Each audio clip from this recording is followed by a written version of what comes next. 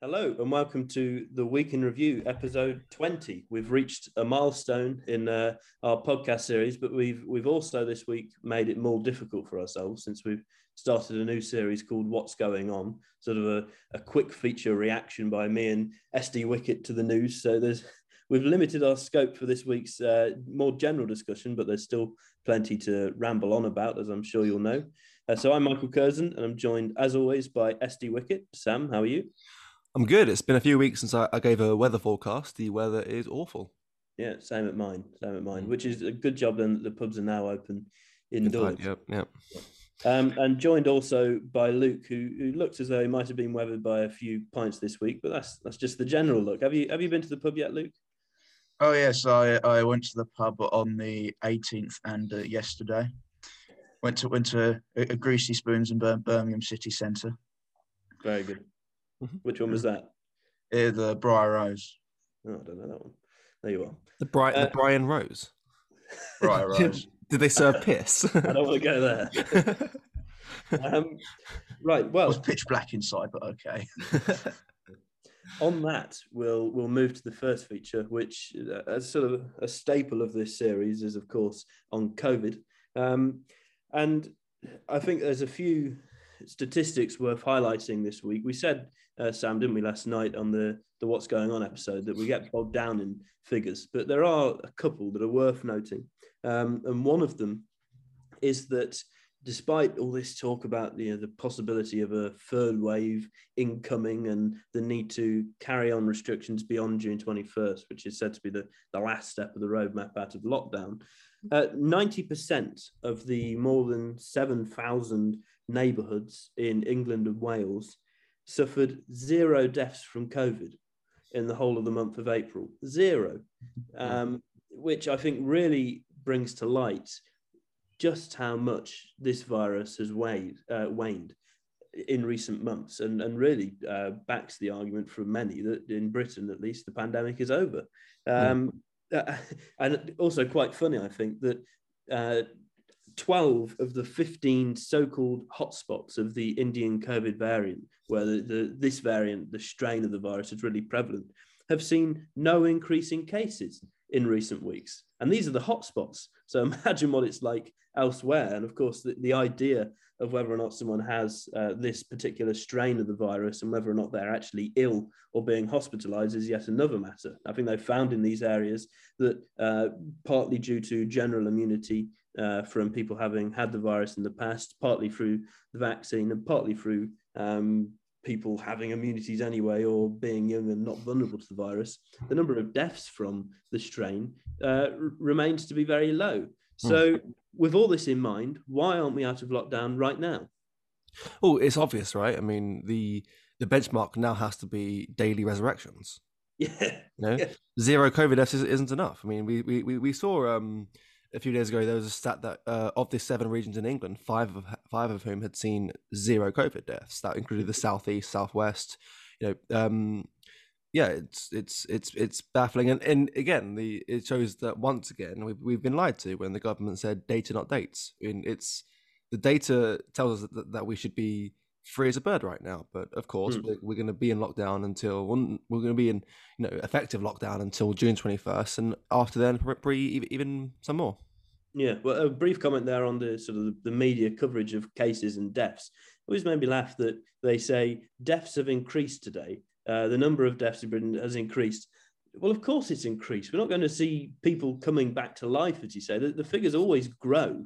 They're never going to go downwards. They were talking about overall number, not the specific numbers of deaths in that day, which I think is one of the many ways the media has spun the news in order to bring out more fear from the population, which again doesn't seem to be stopping despite all of the positive news.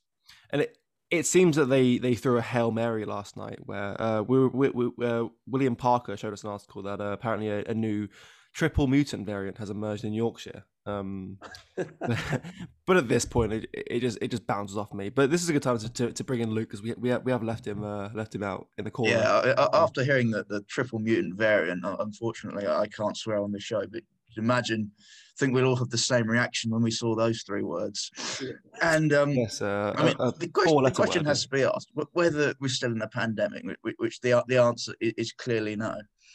And if you look at the death figures, COVID is killing so few, and heart disease is the biggest killer, and it has always been the biggest killer, both before, during, and will be after COVID. But the reason why we're still in lockdown is the same reason why we aren't seeing these figures on bus stops. We're seeing, oh, stay safe, stay apart. And in the media, all this hysteria over the Indian variant and the triple mutant Indian Johnson variant, whatever you can call it. So, I mean, the press has always been abysmal in this pandemic, but this is a new low. This is more than lying by omission now. Yeah, see, it's funny you mentioned the Johnson variant, because the Johnson variant has a bizarre side effect where whenever you speak, your nose grows longer. Right. Yeah. Also, so there's been a large influx in the amount of fatherless children in a number of areas, which might be another impact of the Johnson spike. But it affects males in a way by giving them even more mistresses. There you are. I mean, you talk about death figures for COVID being low, Luke, and there's something else which you wanted to mention, which we keep on looking because the media sort of forces us to, and the press conferences from Downing Street. We focus only on COVID deaths, not within the wider context of general deaths in Britain as a whole. And I saw a statistic, I think over the past month or so, COVID deaths have been about 2%, less than that even, or maybe even 1.4%, if I remember correctly, of total deaths in Britain. Yeah, it's over. Really brings it into context. Yeah. This is just nothing compared to the other ills that are facing our society. It's a trick of the lens, right? It's wherever the lens is pointed, that's what you see. If the rhetoric around COVID was the same for road collisions, we would be discussing urgently the need for car lockdowns and that sort of thing. And it just shows that again, the wool's been pulled over our eyes, because unfortunately there are a certain amount of deaths we do have to tolerate a year, with flu seasons, with cancer, and in the past with things like HIV and polio and smallpox and anything like that. There's an amount of fatality that we do accept, because it's utterly ludicrous to lock down our lives for what are, if you look at the cohorts that are dying, what is unfortunately just seemingly natural causes. With a few extra steps. Well, there's an interesting point there on which links to that, on the hospitalization of children, which has been recorded as being due to COVID. But a study in America from this week found that in many areas, a lot of the children who were recorded as being in hospital for COVID were actually there for another reason. Their primary reason for inpatient treatment was for another illness, another disease, and they might have happened to contract COVID whilst there. Not that they then needed treatment for that. Some of them did need treatment for the COVID, which they developed whilst at hospital. Many of them didn't. So it's again sort of the fiddling with the figures, which makes it much worse. And I'm sure the same is happening in this country, not only in hospitals and not only of children, but in much wider circumstances. So as always, the truth behind a lot of the things which are being brought up to scare us into submission are at least dubious. Yeah, that's been the case throughout the year. I mean, you had your point about children in hospital, whether they are suffering from COVID and are receiving treatment from that, or are in there for other reasons and contraction in hospital. I mean, that's also happened for COVID deaths. I mean, I think the definition of a COVID death in the UK has changed at least 3 times. The most wide-ranging is that catching COVID within 28 days. And I'm sure much of those cases, when the inquiry is written, will have people going into hospital for other conditions, maybe heart disease, maybe cancer, contracting COVID there, having a positive COVID death, a COVID case, and then dying within 28 days. But also, like, what's the outer limit of that? Like, if I'm walking down the street and someone drops a cinder block off a building and it lands on my head and kills me, and I have coronavirus, would that go into the books? I don't know. Well, no, it would. It's, as Luke said, it's any death within 28 days of contracting COVID. So I don't actually think they look at cause of death per se, because that would take too long. You'd need coroner's reports, all these sorts of things. As far as I'm aware, what they do is they take notice of someone who's contracted COVID, and then, look at whether they're still alive in 28 days. If they're not alive, then it's a COVID death, which of course is absolute nonsense, because it's pure manipulation. It is manipulation, and it's manipulation of data used to manipulate people, which, as you say, Luke, has been employed throughout the whole of the past year, and now already, despite the rate at which the Indian variant, as it's called, spreads, having been thrown under massive questioning today, as I said, almost 100%, must be 90-odd% of the Indian variant hotspots have seen no rise in infection. So that really does show, or at least bring to question, the transmission rate. Despite that, and despite the knowledge, at least there being nothing against this knowledge, that the vaccines do protect against the Indian variant. Despite this as well, we heard today on vaccine passport announcements, there's a good piece in the Financial Times, which cites a number of Westminster sources, who say they're almost certain that vaccine passports will be used for large events. And then at the very bottom of the piece, another Whitehall source close to the government said that if there is a third wave of COVID, or if cases continue to increase, then the use of vaccine passports could extend into other areas. So that may well include areas that have already been ruled out, such as pubs, restaurants, and theatres and cinemas, for example, which we've been told we won't need passports for. But I'm sure that under the guise of fear relating to the Indian variant, they may very well come into force by the end of the year. Well, I think the government are waiting until all age groups have been offered the vaccine yet, and then all the guilt trips will start. They'll say, "Oh, so and so, some percentage of this demographic hasn't received it. How dare they? We need vaccine passports. You're killing people." It's just in the headlights, isn't it? How long can that last though? If people just aren't dying, I mean, if what the government and the WHO is saying, which is that all vaccines work against all variants, and the cases are going to continue to plummet because we've, at this point, essentially reached herd immunity. I mean, the pandemic is effectively over. How long can that guilt trip last if people just simply aren't dying? It can last for how long the hysteria lasts, and how long the press and the government are able to keep it up. That's going to last a generation.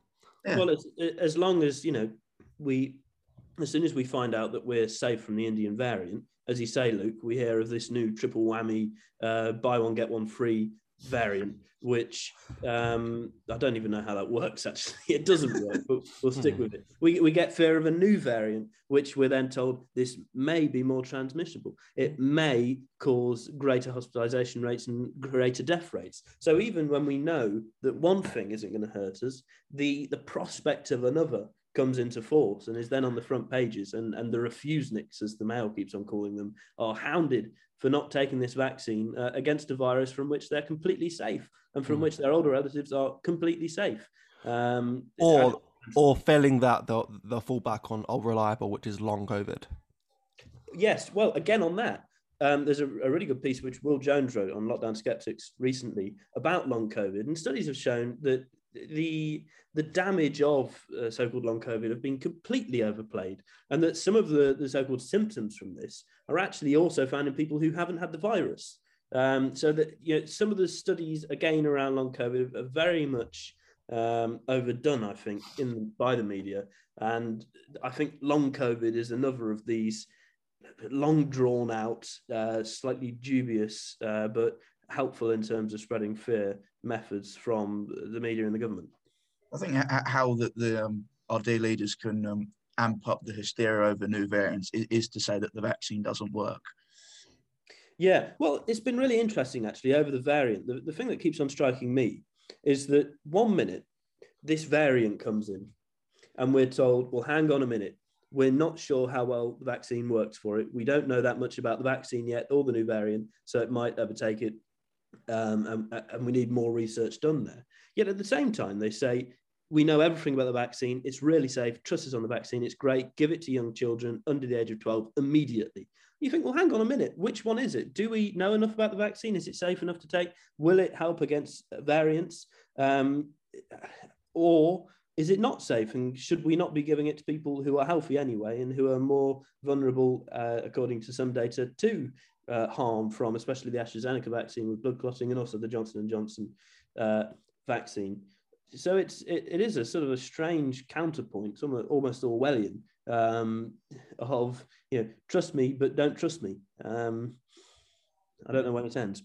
It sort of keeps people in a state of uncertainty. Which is where they'll clamour for answers, and the answers will be found obviously in SAGE, in the bureaucracy, and the supranational bodies like the WHO. For as long as people are kept in the dark, that they're just gonna keep reaching for the superficial light that's offered by the people who have imprisoned us. Well, I think on that, given the idea of the superficial light, I went to a local yesterday and had a good pint of Stairway to Heaven, a good Burton Bridge beer, which you must try if you find it. And the second topic we wanted to discuss today, which me and Sam talked about briefly yesterday, and Sam's written a good article on for online, is the idea of pubs. Now, Luke, you're going to talk about this, but this is a brief intro. A lot of pubs obviously have closed over the course of lockdowns, and very much because of lockdowns.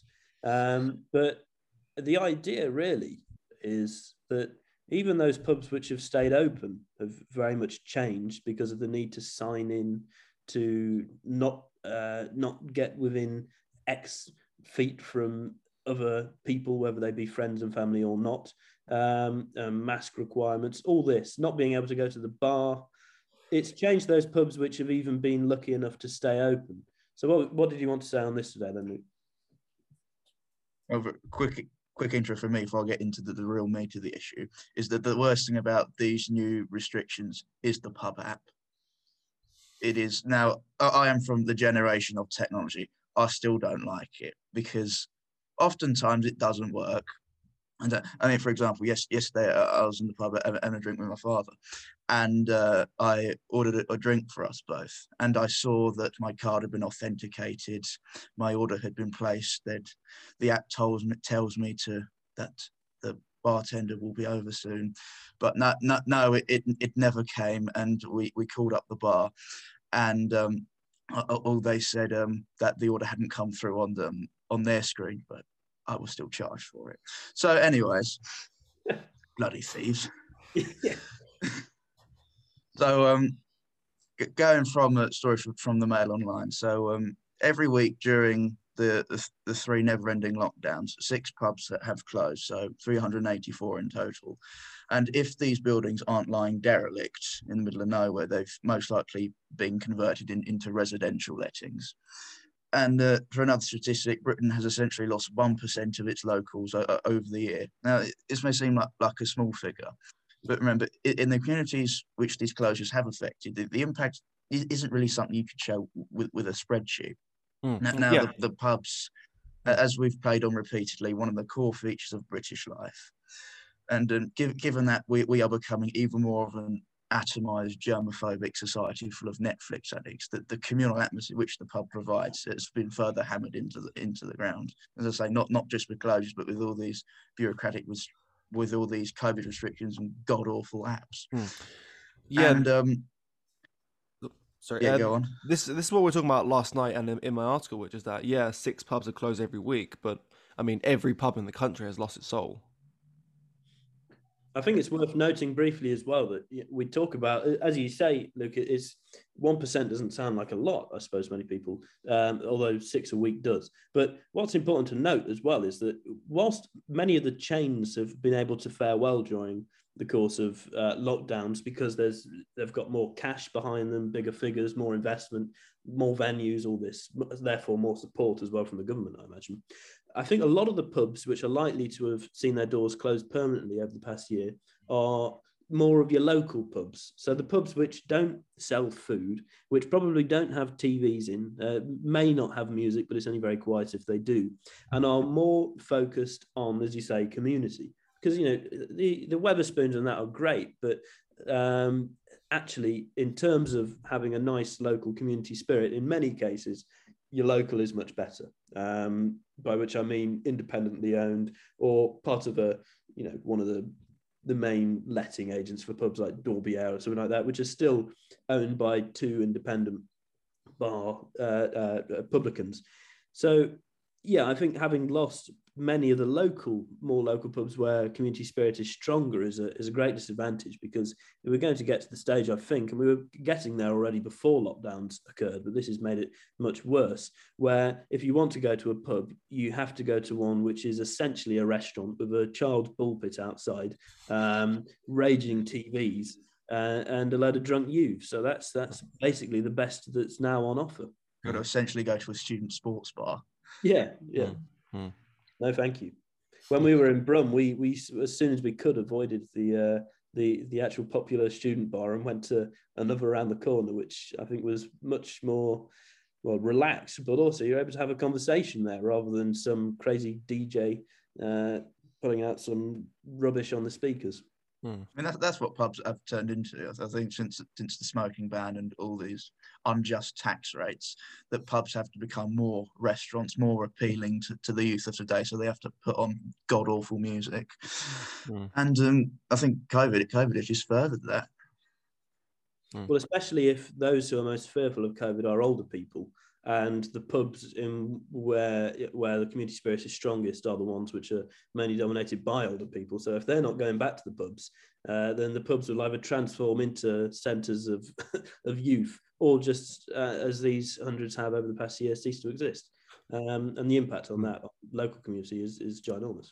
Also, with that, this whole hypochondria is doomed to continue, because young people are very chameleonic. For the most part, they shift and form with popular opinion. The fact that they're, you know, inherently countercultural is a bit of a myth. And as you know, it's considered the high status opinion to be, you know, utterly terrified of this virus, which, I mean, for anyone younger than 60 is quite benign. Yeah, that's just going to carry on. Yeah, I think another important point actually about your small locals closing is that at these sorts of pubs we're talking about, a lot of the customers aren't, you know, family people, or in many cases even married. A lot of widowers or widows attending these sorts of pubs who go there to be with other locals, so that they're not alone, sit in their flats or homes by themselves. So this is another point where it's not only a centre of general community, but also, I suppose, a helpline for people who otherwise live very lonely existences. And that these locals are needed, a place where you can go in and have friends and people who know you and waiting on you, rather than strangers. So that is another problem, which is likely going to help along the other statistics which have been rising over the past year of mental illnesses and suicides as a result of the destruction of socialization through lockdowns. Well, on that, I think we'll go on to the last topic, and those less interested in lockdowns will be pleased to hear that we're not for once talking about COVID, but instead about the Dyson inquiry, which isn't an inquiry into the text sent between James Dyson and the Prime Minister, but instead a look into the treatment of Princess Diana by the BBC and with the Bashir interview, and how it handled both then and also more recently certain allegations of basically forcing an interview, which led to pretty dire consequences. So, Sam, what is it that you found interesting about this story this week? Well, firstly, to provide a layer of context, yes, in 1996, I believe, Princess Diana gave an interview to the BBC's Martin Bashir.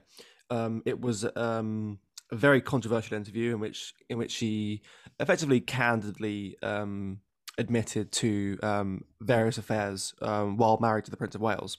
After which Diana was stripped of her royal titles and privileges, which then meant she was denied the real sort of high quality protection that royals normally get.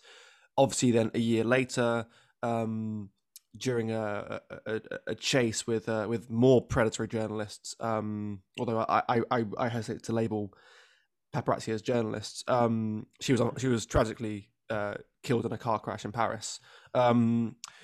The interview has been controversial for a long time because of that, and in the last year, it's just started to emerge how Martin Bashir secured the interview.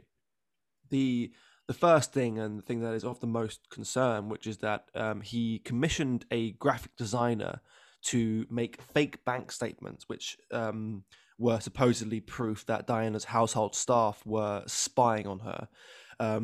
The bank statements show payments from both the security services and from the News of the World, which, if you guys have listened to Prince William's really great speech this morning on the matter, last night on the matter, he describes the last months of Diana's life as being one of isolation and paranoia and just fear, and this interview really caused that. So yes, Martin Bashir basically convinced Diana and her brother Earl Spencer that her staff were spying on her, that she was going to get shafted in the press, and this was her chance to get ahead of the punch and get her voice out there first. It was complete manipulation of a very beloved royal, and it had awful consequences. The real question now is, did the BBC know about this at the time, and did they encourage Bashir to behave in this way? Well, we know from the inquiry that the BBC protected Bashir, so that, for me at least, that indicates slightly that they at least knew what he was doing. Mm. Well, as you said before we started recording, Sam, usually a story of this magnitude with this level of underhand tactics, and not only against someone who is a public figure, but a member at that point of the royal family. So very, very serious stuff, would be enough to bring a corporation or an institution down. But it seems very unlikely that whilst the BBC is facing some scrutiny at the moment, that will be seen, or that will even be that properly considered by government figures and by other leading figures within institutions. And I suppose part of the reason for that is that, as you said before we recorded, Luke, there's been many other topics where the BBC's handling of a certain topic, or its covering up of certain rumours which transpired to be true, didn't have that impact either on the existence of the BBC. And so why should this? Well, it goes back to the last point I made, which is, were the BBC complicit in this? Well, here's another thing that leans towards that, which is there was an investigation done around the time of the interview, conducted by Lord Hall, who at the time of the interview was the director of BBC News and Current Affairs. He did this investigation and found no wrongdoing whatsoever. Well, this latest investigation has basically attacked that report. It said it was it was woefully ineffective, arguably by design, and it did not address the question of whether or not the showing of fake bank statements to Diana's brother was it didn't address that at all, which is a vital omission in the reporting, because that is literally the only way he got the interview, was to lie to and deceive Diana and her brother. So, but again, this the BBC, takes a lot of flack for its editorializing and it's the political bias of its comedy programming and dramas and that sort of thing. But the understanding always was that, despite the fact that the BBC has a thinly veiled leniency towards a certain political side, it always, quote unquote, acted in a morally upstanding manner. It was always the pinnacle of traditional journalism. Well, not anymore. Mm. And this is the one that they've been caught out for. I mean, how this could happen countless times. I mean, Well, the main reason why the BBC will shake off this scandal, because they will, is that, think about it, the news about scandals are always temporary. They always hit the press like a firestorm. There's lots of outrage, lots of questions being asked, and then it sort of fizzles into the dust. Well, that happened with the Savile inquiry. Say that again? I said that the next scandal then raises its head, so the old one gets forgotten about. Yeah. It's like the variants. Yes, exactly. Yeah. Who remembers now the Kent variant? That's old news. It's all about India. The triple mutant Indian, whatever. But I mean, the Savile scandal should have ended the BBC. It didn't. The BBC is still collecting our license fee money. Yeah. So I recommend anyone reads the inquiry's findings, because it is very damning. And it's maybe something that we'll address in the future. But I think for now we should move on to miscellaneous. Yeah. So I mean, some of the other big topics from this week. One of them is the ongoing attempted assault against the Rhodes statue, which has hit another roadblock. Apparently, the statue can't fall down because is it something relating to because of certain government regulations, the cost of bringing it down would be too high. It seems to be one of the latest sticking points, which for once, thank goodness for red tape. Yeah. I mean, I wish the Dons Oriole had just had the balls to say, no, this isn't coming down.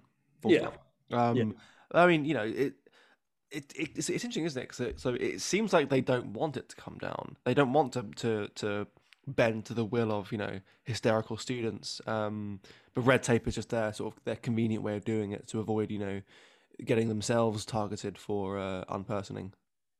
Yeah, well, I think if the Dons, as you say, were to come out and just say it, that they were opposed to this, then the statue wouldn't only be pulled down by protest, but would be thrown onto the Dons' offices, and maybe the Dons would be pulled down with them. So I think there is, I'd hate to say it, but there's justification for them being so timid, because these people undoubtedly will have families, children, people who will be brought down into the mire with them, and also reputations. These things mean a lot. When David Starkey got tarnished last year, it's easy to think that he no longer appeared on Question Time, but it's much more than that. Actually, these things that people build up through their careers, the various accolades, the books that they've written, the publishers they've signed with, and the universities they represent, when they're dropped from these things, I suppose it's the old conservative saying that things are much easier to pull down than to build up. And these accomplishments took many, many years to build into the personal reservoir, and took 10 seconds to destroy because some fool thought they had a great point about some small clip online. So yeah, I understand the tentativeness, but it's good at least that, for reasons not because of the Dons, but due to certain government restrictions, the one time they can be good, is that this, it seems, won't be pulled down, although I'm sure it won't be the end of the debate. I always thought it was incredibly odd when the BLM protesters knelt in front of the statue of Rhodes. As out of context and out of knowledge that it was a BLM movement, it looked like a group of students was idolizing him or something. So they can continue to do that now that statue is up. Well, luckily it's high up, isn't it? It's not at ground level. I mean, it's like the portraits of Kim Jong-un. It must always be at a high angle. It would have gotten Colstoned if it was on at ground level. Although I would have thought that Kim Jong-un would want to have a statue sort of below ground level, so that you don't look up and immediately see the double chins. But there you are. Maybe that's something they're proud of in that culture. In which case, I need to move. I'll be idolized. There you are. I think on the not pulling down of statues will a slight modicum of positive news will end this week's Week in Review. And we're very grateful, as always, for you listening to our 20th episode. And we'll be carrying on for another 20, so long as you keep listening. So thanks very much. See you next week.